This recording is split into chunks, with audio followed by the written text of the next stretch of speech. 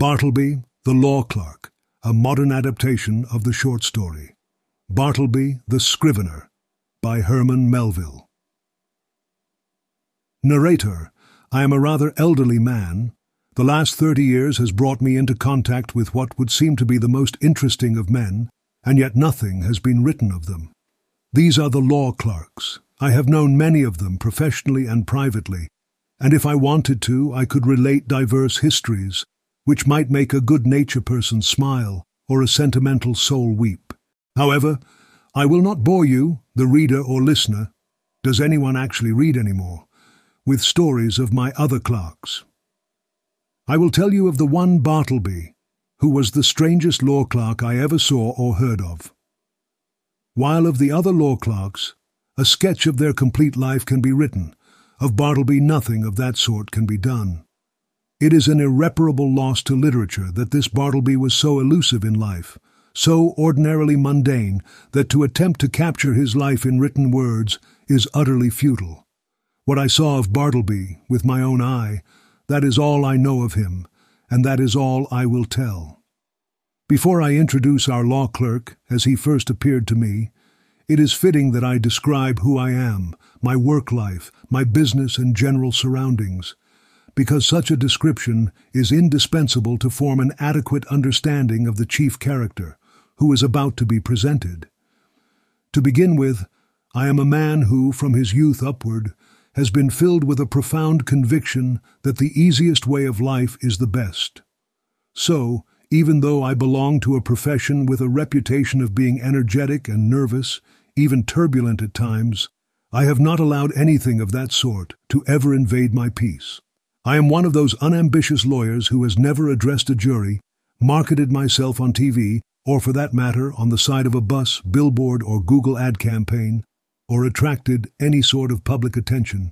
Instead, I comfortably conduct a steady business from my quiet office, drafting wills, trusts, property deeds, that sort of thing. I prefer my relaxed, peaceful atmosphere to the frenzy and theatrics of a courtroom or local attorney politics. Dogfighters, pouncing for the latest catastrophic injury or semi-truck accident case. All who know me consider me an eminently safe man. The late Pastor Doak of the local Universal Unitarian congregation had no hesitation in pronouncing my first and foremost spiritual gift as prudence, my next methodical plodding through life's structures. I do not say this in vanity, but simply record the fact I was once employed by Pastor Doak to represent his church, a term I use loosely, having visited the congregation myself once or twice. Yes, he hired my services, and I'll admit I enjoy dropping his name. It rolls off the tongue nicely with a rich, ringing quality, and I won't deny that I valued Pastor Doak's high opinion of my work. Sometime before the events I'm about to describe, I had significantly expanded my legal work. I had been appointed to the now defunct position of court commissioner over the probate matters in New York. It was not a very arduous office, but provided a nice additional income. My law office was upstairs, at an antique office rental in the heart of the New York financial district. Out of one window, I looked out upon a white wall of an interior spacious skylight shaft, penetrating from top to bottom. My view might have been considered rather tame otherwise, deficient in what landscape painters call life. But the view from the other end of my rental offered at least a contrast, if nothing more. In that direction, my window commanded an unobstructed view of a lofty red brick wall, blackened by age and an eternal shade. Owing to the great height of the surrounding buildings and my office being on the second floor, the space between the wall and my office felt like a giant square pit.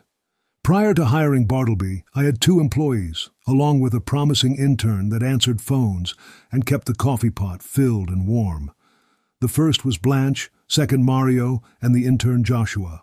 Blanche was a 70-year-old curmudgeon of a lady, a widow with a dog, not a pleasant bone in her pudgy body.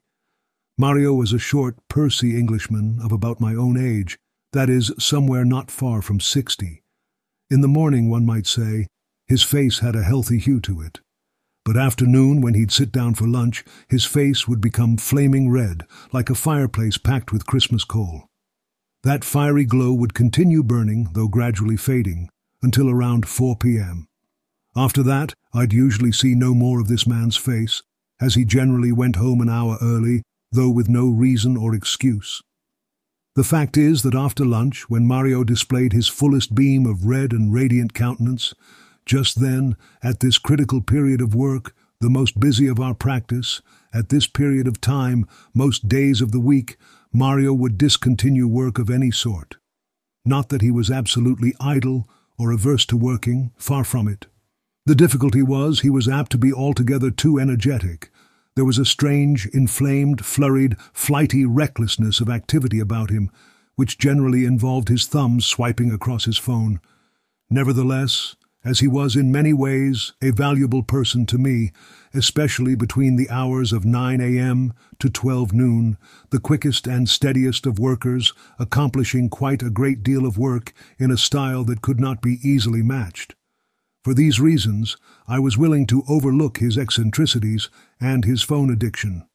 So, valuing his morning services as I did, and being resolved not to lose him, and being a man of peace, unable by my personality to call out any unseemly efforts from my employees, I took it upon myself one Friday noon to hint to him, very kindly, that perhaps, now that he was growing old, it might be better if he just worked the mornings and take every afternoon off. In short, he did not need to stay at work after noon, but no, he insisted upon his afternoon devotions. "With respect, sir," said Mario on this occasion, "I consider myself your right-hand man. In the morning I marshal and deploy your pleadings with research and case law, but in the afternoon I put myself at their attention and gallantly charge the foe." And he made a violent thrust with a ruler. "But the afternoon productivity?" I inquired, not accusingly, but inquisitively. "True," Mario responded, "but, sir, look at my grey hair and wrinkles. I am getting old. Surely, sir, with respect, we are both getting old." His appeal to my humanity and finite mortality was met with compassion. It was clear to me that Mario had no plans on leaving, and I had no plans on letting him go. Nevertheless, I resolved to have him work on less vital activity in the afternoon. Joshua, our intern, was a whiskered, biblical, and upon the whole rather pious-looking young man of about 25. I always considered him the victim of two evil powers, ambition and indigestion. The ambition was evidenced by a certain impatience of the duties of an intern, a calling and pay grade that he felt was beneath his intellectual acumen. The indigestion manifested itself in a constant nervousness and grinning irritability, causing his teeth to audibly grind together and his whole self to be always on the edge of perilous anxiety. In short, Joshua seemed to not know what he wanted, but know fully well that he wanted something other than he already had. So concerning the habits of Mario, I had my own private reservations, but with Blanche I had very little opinion. She had worked with me for over 30 years and had very little that could be considered personality or human warmness, and would huff and puff under breath when she had to get out of her chair for any menial task. Yet she was an untouchable fixture of the firm, somehow migrating into a tenured position. I largely removed her from my thoughts, quite unsure of how she contributed to the success of the law firm or environment, but also unwilling to make any drastic changes to her lifestyle, which seemed completely miserable, but structurally so. Which, in a comparison of lifestyles, a structurally miserable one is much better than one with no purpose at all. Yet touching Joshua, our intern, I was well persuaded that whatever might be the symptoms underlying his nervousness, he was at least a talented young man. But indeed, nature or genetics or environment, and quite possibly his religion, which seemed to drive him to misery, charged him so thoroughly with an unlikable ambition that all around him felt on the edge of existential irrelevance unless they were constantly thrusting from one task to another without thought or rest. This constant anxious activity, coming from the corridor of his cubicle, worked to sequester me in the stillness of my office, with door closed. It was fortunate for me, considering Joshua's position as an intern. This was a temporary infusion of anxiety into our otherwise serene, though complacent, work environment. Due to the extra pressures and workload from my recent commissioner appointment, along with the issues I was having with my current employees, I needed to hire a new law clerk. I was in need of additional help, so I posted an ad online. In response to that ad, one morning, a motionless, middle-aged man appeared at my office doorway, the door being open since it was summer. I can still picture him now, neatly dressed, shabbily respectable, and hopelessly desolate. It was Bartleby. After briefly discussing his credentials, I hired him, pleased to have on my team.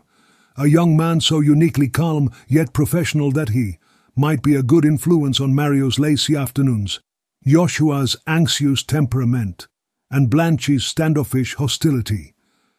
I should mention my office was divided into two sections by folding glass doors. One area was occupied by my clerks and intern, and the other by myself. Depending on my mood, I'd open these doors or keep them closed. I decided to give Bartleby a corner desk near the folding doors on my side, so I could easily call on this quiet man if any minor task needed doing. I placed his desk right by a small side window in my section, a window that originally glimpsed some grimy backyards and bricks, but now, due to subsequent construction, viewed nothing at all, though it did provide some light. To further optimize the setup, I got a tall green folding screen that could completely isolate Bartleby from my sight, though not from earshot. So in this manner, privacy and accessibility were joined. At first, Bartleby did an extraordinary amount of legal work. He was a researching genius and could find citations to legal precedent that referenced any issue, regardless of how vague my instructions. He seemed to gorge himself on my documents, and there was little pause for digestion. He paced his work from morning until afternoon, working silently, mechanically, with a hint of melancholy. He had a brilliant legal mind. It is, of course, an indispensable part of a clerk's business to verify the accuracy of his work, word for word. Where there are two or more clerks in a firm, they assist each other in this examination, swapping materials for peer review. It is a very dull, wearisome, and lethargic affair. I can only imagine that to some animated temperaments it would be altogether intolerable. Now and then, in the haste of business, I assisted in this review process myself. One of the reasons I put Bartleby's office so close to mind was to avail myself of his services on such occasions. It was on the third day, I think, of his employment that I abruptly called to Bartleby. Expecting instant compliance, I sat with my head bent over the original paperwork on my desk, and driving my right hand sideways, I extended a copy to Bartleby so that he might snatch it and proceed to proofread it without delay. I was sitting in this very position when I called out to Bartleby, quickly telling him what I needed him to do, specifically to review a document with me. Imagine my shock, no, my dismay, when without budging from his corner, Bartleby responded in an oddly calm, firm voice. I would prefer not to. I sat a while in perfect silence, rallying my stunned faculties. Immediately it occurred to me that my ears had deceived me, or Bartleby had entirely misunderstood my meaning. I repeated my request in the clearest tone I could muster, but in as clear as one came the previous reply, I would prefer not to. Prefer not to? I echoed, my excitement level rising and crossing the room with a stride. What do you mean? Are you being sarcastic? I need you to proofread these documents. Here, take it. And I thrust the papers again towards him. I would prefer not to, he said. I stared at him intently. His face was composed and calm, his grey eye dim. Not a hint of agitation, anger, impatience, or impertinence disrupted his demeanor. If he had shown even the slightest bit of ordinary human emotion, I would have angrily thrown him out immediately. But as it was, dismissing him felt as odd as tossing my golden doodle out of my house for misbehavior. I stood watching him for a while as he continued writing, then sat back down at my desk. This is very peculiar, I thought. What should I do? But work pressed on, so I decided to ignore the matter for now, and address it later when I had more time. I called for Mario from the other room and we quickly looked over the paper.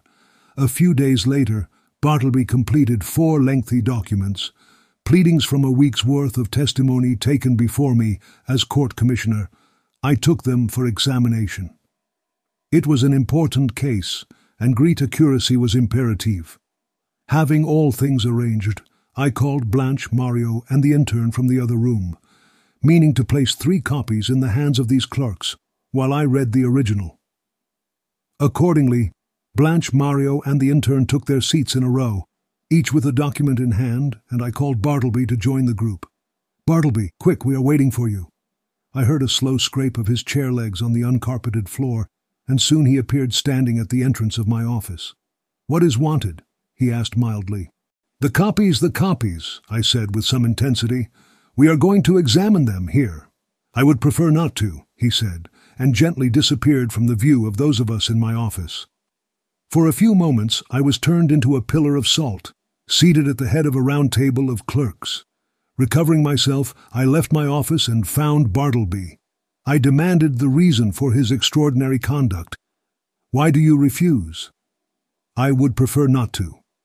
With any other man, I would have flown outright into a dreadful passion, scorned all further words, and thrust him without response from my presence, my office, and my work life. But there was something about Bartleby that not only strangely disarmed me, but in a wonderful manner touched me. I approached him again. "I understand this is an uncomfortable situation. However, I must kindly ask again for you to reconsider my reasonable request, which aligns with your job description, not to mention common courtesy." "I prefer not to," he responded gently. I sensed that as I spoke to him that he considered carefully every statement that I made, fully understood the meaning, and could not deny the obvious conclusions. However, it seemed some greater concern led him to reply as he did. When someone is unfairly berated in an extreme and unreasonable way, they may start to doubt their own judgment.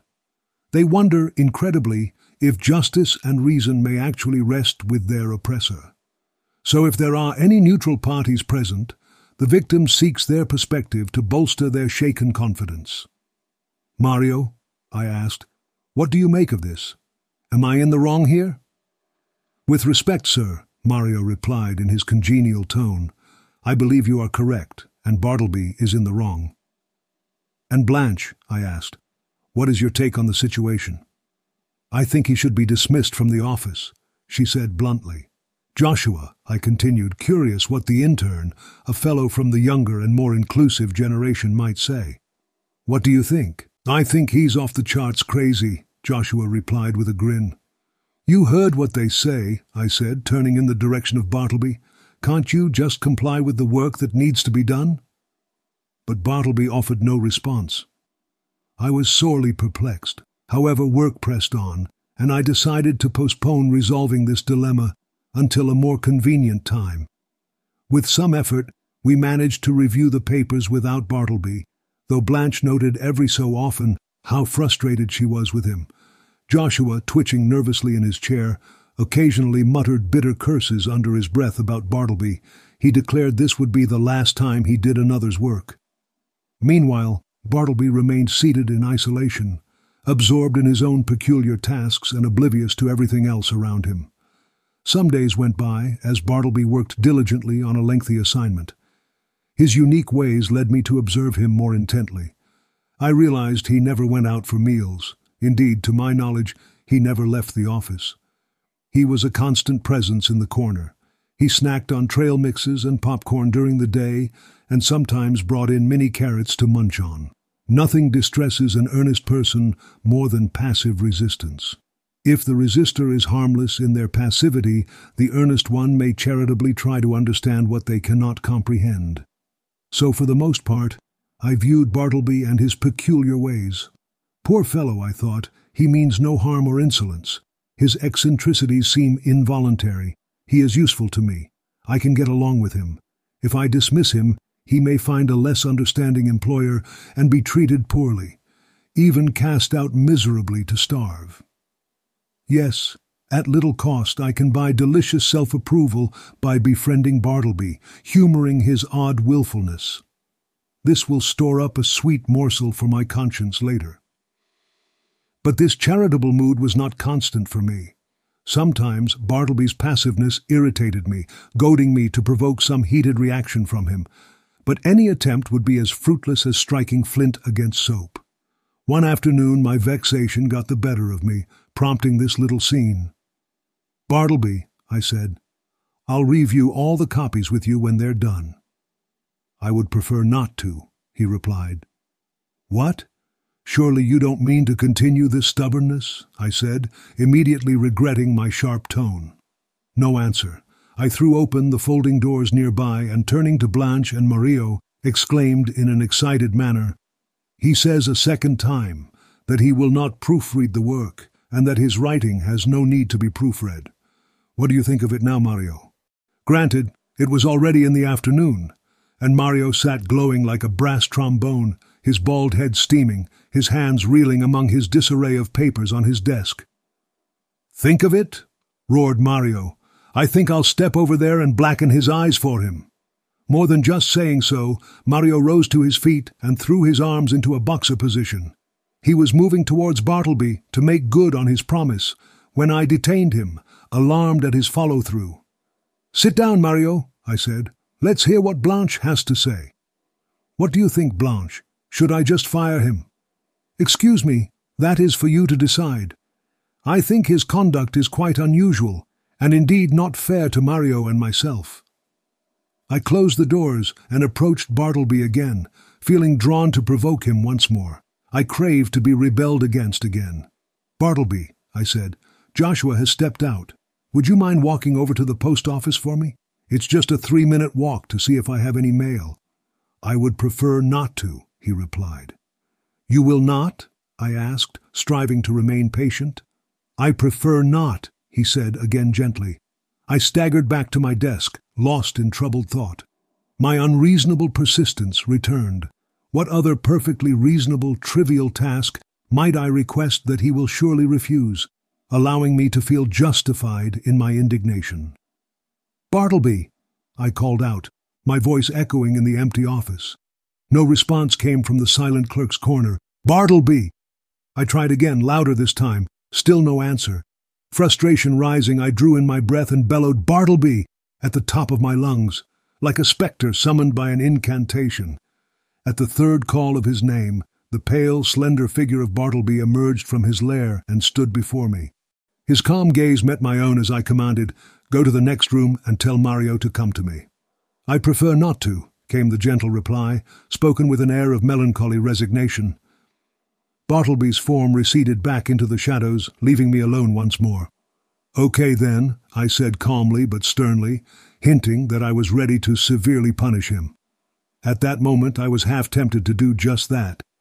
But as it was nearing time for dinner, I decided it was best to put on my hat and head home for the day, quite troubled and distressed in mind. I'm quite ashamed to admit that Bartleby became a permanent fixture at our office.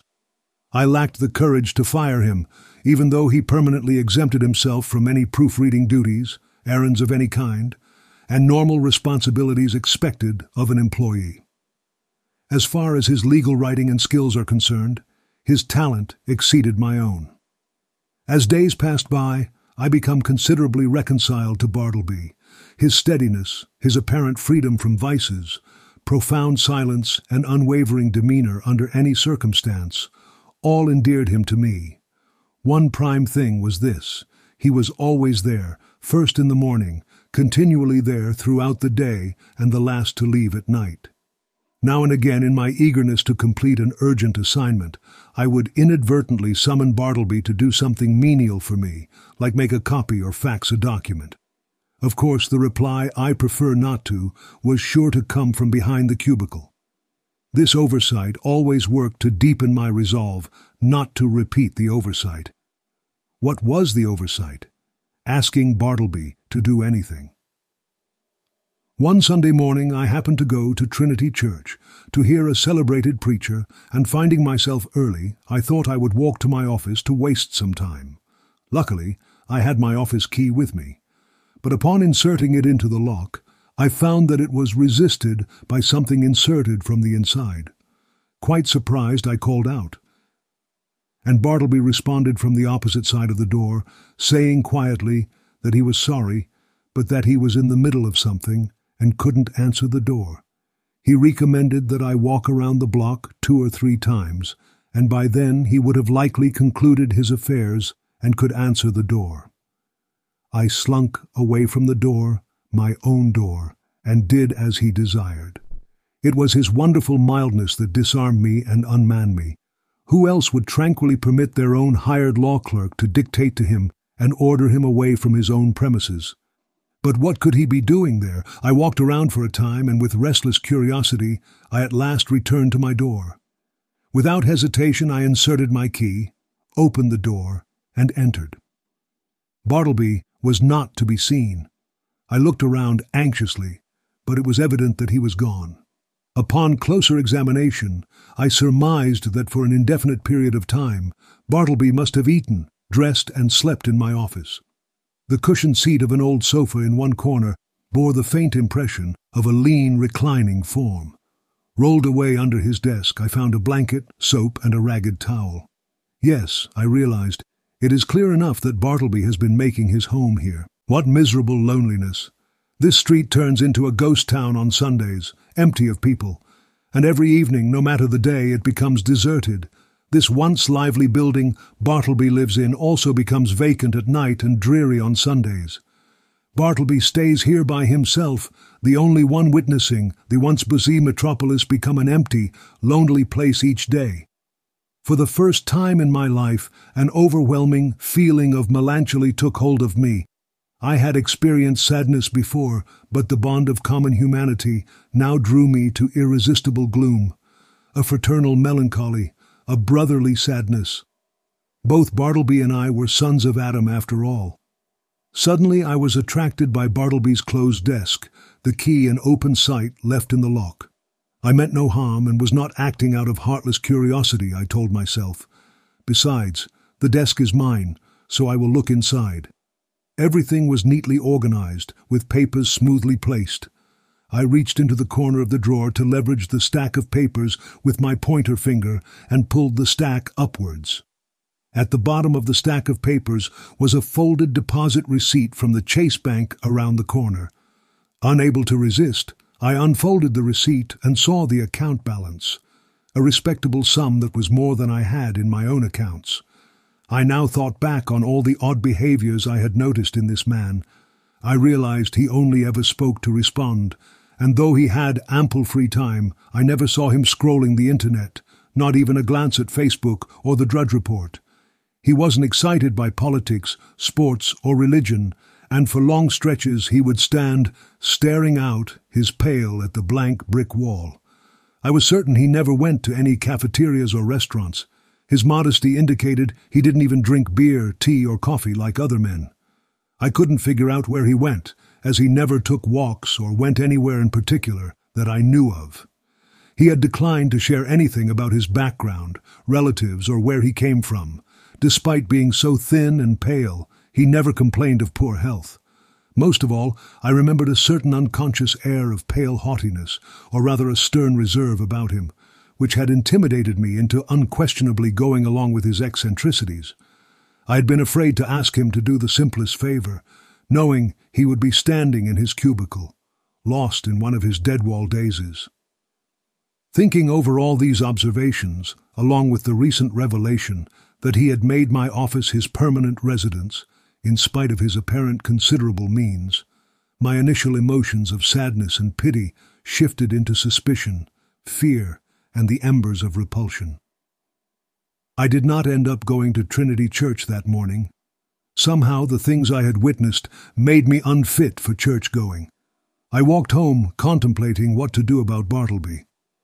I finally decided I would calmly ask him some questions the next morning about his history and present living conditions. If he declined to answer openly and honestly, which I presumed he would, I would give him a small severance and tell him I no longer required his services. The next morning arrived. "Bartleby," I gently called out to him behind his cubicle. No answer. "Bartleby," I said again in an even gentler tone, "come here. I'm not going to ask you to do anything you don't want to do. I just want to talk to you." At that, he silently slid into view. "Will you tell me where you were born, Bartleby?" "I would prefer not to." "Will you tell me anything about yourself?" "I would prefer not to." "But what reasonable objection could you have to speaking with me and answering some of my questions?" As I spoke, he didn't look at me but kept his eyes fixed on my bust of Lincoln, which was directly behind me about 6 inches above my head. "What do you think, Bartleby?" I asked, after waiting quite some time for a reply. His expression remained unchanged, except for the slightest quiver of his pale, thin lips. "Right now, I prefer not to give an answer," he responded, and retreated into his corner space. I confess it irritated me somewhat. His manner seemed to contain a calm disdain, and his stubbornness felt ungrateful, given the good treatment and accommodation I had shown him. Again, I sat thinking about what action to take. Though mortified by his conduct and resolving to dismiss him upon entering my office, I strangely felt a superstitious warning not to carry out my intent. Instead, casually pulling my chair behind his cubicle, I sat down and said, "Bartleby, never mind revealing your history then, but let me urge you as a friend to comply as much as possible with the routines of this office. Tell me you will help me proofread the documents tomorrow or the next day. Tell me that you will begin to be a little more reasonable. At least tell me this, Bartleby." "At present, I would prefer not to respond," was his mildly cadaverous reply. Just then, the folding doors opened and Mario approached, looking like he had endured a particularly bad night's sleep. He overheard Bartleby. "Prefer not, eh?" Mario gritted out. "I'd prefer him gone if I were you, sir," he said to me. "I'd give him preferences all right, the stubborn mule. What is it he prefers not to do now, sir?" Bartleby did not move an inch. "Mario," I said, "I would prefer you leave for now." Lately, I had somehow gotten in the habit of using "prefer" inadvertently in all sorts of unsuitable situations, and I worried that interacting with Bartleby was beginning to seriously impact me mentally. The next day, I noticed Bartleby just standing at his window, lost in his dead-wall stare. He remained ever present in my office. Indeed, it seemed he became even more firmly planted than before. What should I do? He would only do the work that stimulated him, and would rarely do anything that I asked of him. Why do I pay him? Frankly, he had become a burden to me now, not just useless like a pointless office fixture, but tiresome to endure, yet I pitied him. I understated to say he caused me personal unease. Had he but named a single family member or friend, I would have instantly written urging them to take the poor fellow to some suitable refuge. But he seemed utterly alone, isolated in the universe, a bit of wreckage in the mid-Atlantic. Eventually, demands of my business overruled all other considerations. As decently as I could, I told Bartleby he must unconditionally leave the office in 6 days. I advised him to make arrangements in that time for finding a new place to live. I offered to help in this effort, if only he would take the first step towards leaving. "And when you finally part from me, Bartleby," I added, "I'll see that you do not go away entirely unsupported. 6 days from today, remember that." After 6 days came and went, I peeked behind his cubicle, and there was Bartleby still. I buttoned my coat, steadied myself, slowly approached him, touched his shoulder and said, "The time has come. You must leave this place. I am sorry, here is money, but you must go." "I would prefer not to," he replied, back still toward me. "You must," I said. He remained silent. I had unlimited confidence in this man's basic integrity, at least where matters of money and honesty were concerned. So what followed was not extraordinary. "Bartleby," I said, "I owe you $3,000 for your final pay period. Will you take it?" And I held out the final check to him, but he made no movement. "Then I'll leave it here," I said, putting the check under a paperweight on the table. Taking my hat and cane and going to the door, I calmly turned and added, After removing your belongings from this office, Bartleby, you'll of course lock up, since everyone is gone now but you, and slip the key under the mat for me to find in the morning. I won't see you again, so goodbye. If I can be of any help in your new residence, don't hesitate to text or email me. Goodbye, Bartleby, I wish you well." But he didn't utter a word.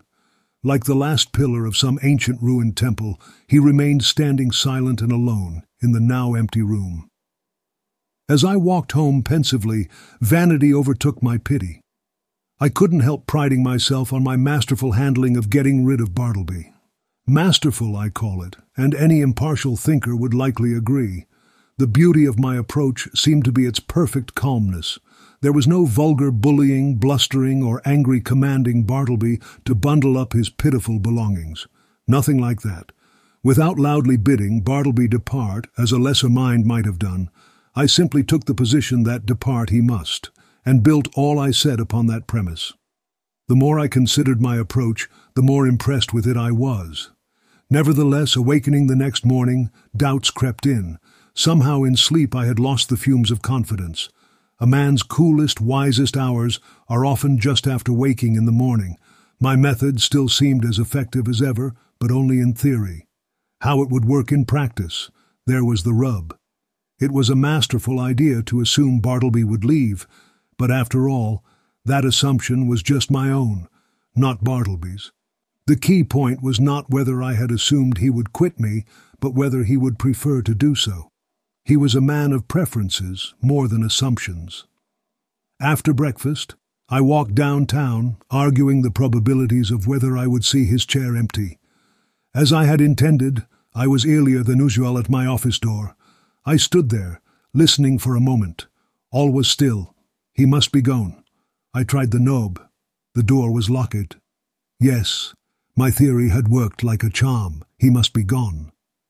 Yet, a certain melancholy came, mixed with my relief. I almost felt sorry for my brilliant success.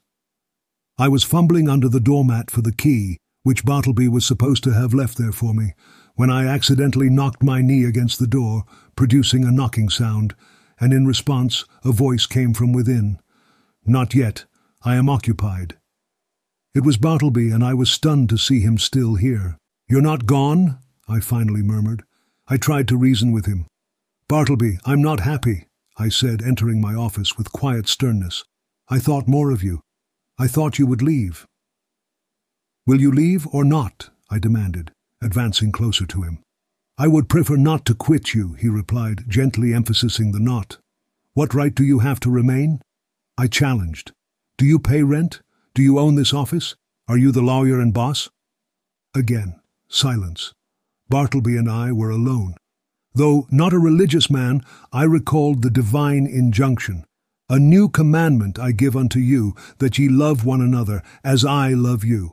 I believe that this wise and charitable mindset towards Bartleby would have continued with me, was it not for the unsolicited and uncharitable remarks made by Mario, who had just entered the office. "This Bartleby is a menace," Mario quipped and continued, "and he needs to be removed." I agreed. "But what shall I do?" I said to myself, buttoning up my coat to the last button. "What shall I do? What ought I to do?" A more formal way of asking the same question. What does my conscience tell me to do with this man, or rather ghost? Rid myself of him I must. Go he shall. But how? You will not thrust him out, the poor, pale, passive mortal? You will not thrust such a helpless creature out your door? No, I will not. I just can't do it. I'd rather let him live here and die here and mason up his remains in the wall than force him out. What then will you do? For all your coaxing, he will not budge. My bribes he doesn't take. Then something more unusual must be done towards this vagrant wanderer who refuses to budge. This is too absurd. Since he will not leave me, I will quit him. I will change offices. I will move elsewhere and give him fair notice that if he remains on these premises, he will be tried as a common trespasser. Acting in accordance with my plan, the next day I addressed him. Bartleby, I find that this office is too far from the courthouse. The air is more polluted here, and I've frankly grown tired of this place. I will be moving offices next week, and don't think I will require your services anymore. I'm giving you this notice so that you have plenty of time to find something else." He gave no reply, and nothing more was said. On the appointed day, I arranged to have office movers remove what little furniture that I had. Throughout the process, Bartleby remained in his cubicle, which I directed to remove the last thing.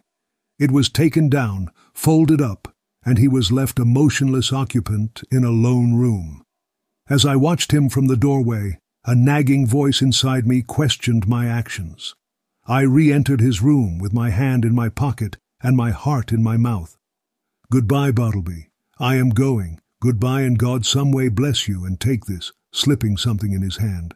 But it dropped to the floor, and then I tore myself from him, whom I had so longed to be rid of. Several days passed, and I heard nothing more. And though I often felt a charitable prompting to call my old place and see if poor Bartleby was still hanging around, a certain squeamishness prevented me.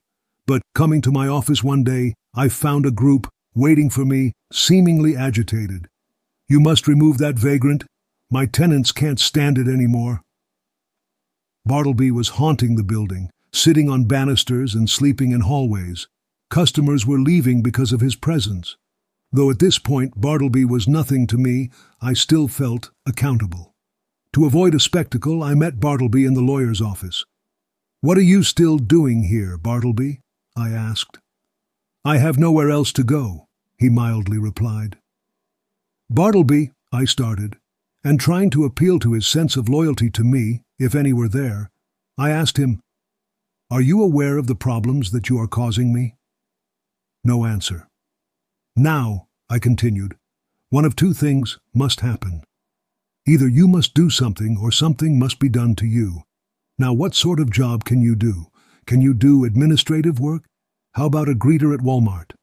"No, I would prefer not to make any change." "How about being a bartender? Would that suit you?" "I would not prefer that." "Bartleby," I said, with the kindest tone I could muster, a tone that came surprisingly natural in the moment, given the circumstances, "will you go home with me now? Not to my new office, but my home, and you can live there until we find other arrangements for you?" Bartleby lifted his gaze to meet mine at last. Behind the grey calm flickered something new show on his face, pained yet firm. "You show uncommon kindness to me, but I would prefer not to abandon this solitude you so revile." He bowed his head once more, retaining composure where I had lost mine. I could coax no more words as he withdrew into himself beyond my reach. Disheartened by failed attempts, yet haunted by the glimpse of lonely resilience, at last I took my leave. I perceived that I had now done all that I possibly could, both in respect to the demands of the new landlord and with regard to my own sense of obligation towards Bartleby. I now strove to be entirely carefree and justified in my attempt, though unsuccessful as it was. Still afraid of being hunted out by the landlord and his exasperated tenants again, I surrendered my business for a few days and left on vacation. Upon my return, days passed hiding from the infuriated landlord and tenants before a note informed me Bartleby was removed to jail as a vagrant. Relieved, yet compelled, I went to the jail to provide any facts to ease his stay. Because he was in under a mere misdemeanor trespassing offense and seemingly harmless in all his ways, they permitted him to freely wander about the prison, and especially in the enclosed yard. And so I found him there, standing all alone in the quietest of the yards, his face towards a high wall, while all around from the narrow slits of the jail windows I saw peering out upon him the eyes of murderers and thieves. "Bartleby, I know you," he said. "I didn't send you here, Bartleby," I responded in reply to a perceived suspicion. "And this isn't such a vile place. It's not as bad as one might think. Look, there is a blue sky and places to wander." "I know where I am," he replied softly. And with little else to say, I left him. As I entered the corridor again, a broad-uniformed man approached me. "Is that your friend?" "Yes," I responded. Some few days later, I again obtained admission to the prison and went through the corridors to find Bartleby. "I saw him coming from his cell not long ago," said a uniformed man. "He might be walking in the yard." "Are you looking for the silent man?" said another. "There he is, sleeping in the yard there. I saw him lie down 20 minutes ago." The yard was quiet and not accessible to the common prisoners. The surrounding walls of amazing thickness kept out all the sounds behind them. The Egyptian character of the masonry weighed upon me with its gloom. The walls, like ancient guardians, stood tall and imposing, their weathered surfaces etched with the passage of time. But amidst the desolation, a soft grass grew underfoot. The heart of the eternal pyramids, it seemed, and by some strange magic, grass seed, carried by birds, had taken root. Strangely huddled at the base of the wall, his knees drawn up towards his chest, and lying on his side, his head resting on cold stones, I saw the wasted Bartleby. But nothing stirred. I paused, then went close up to him, stooped over, and saw that his dim eyes were open. Otherwise, he seemed profoundly sleeping. Something prompted me to touch him. I felt his hand, when a tingling shiver ran up my arm and down my spine to my feet. The round face of the uniformed man looked at me now. "His dinner is ready. Do you think he will want to eat today, or does he live without eating?" "Lives without eating," I replied, and closed his eyes. "Oh, he's asleep, isn't he?" "Yes, with kings and princes." Epilogue. Little more needs telling of poor Bartleby's quiet passing. But before we part, indulge my curiosity about what manner of man led to such an end. His life remains a mystery that provokes unrelenting intrigue.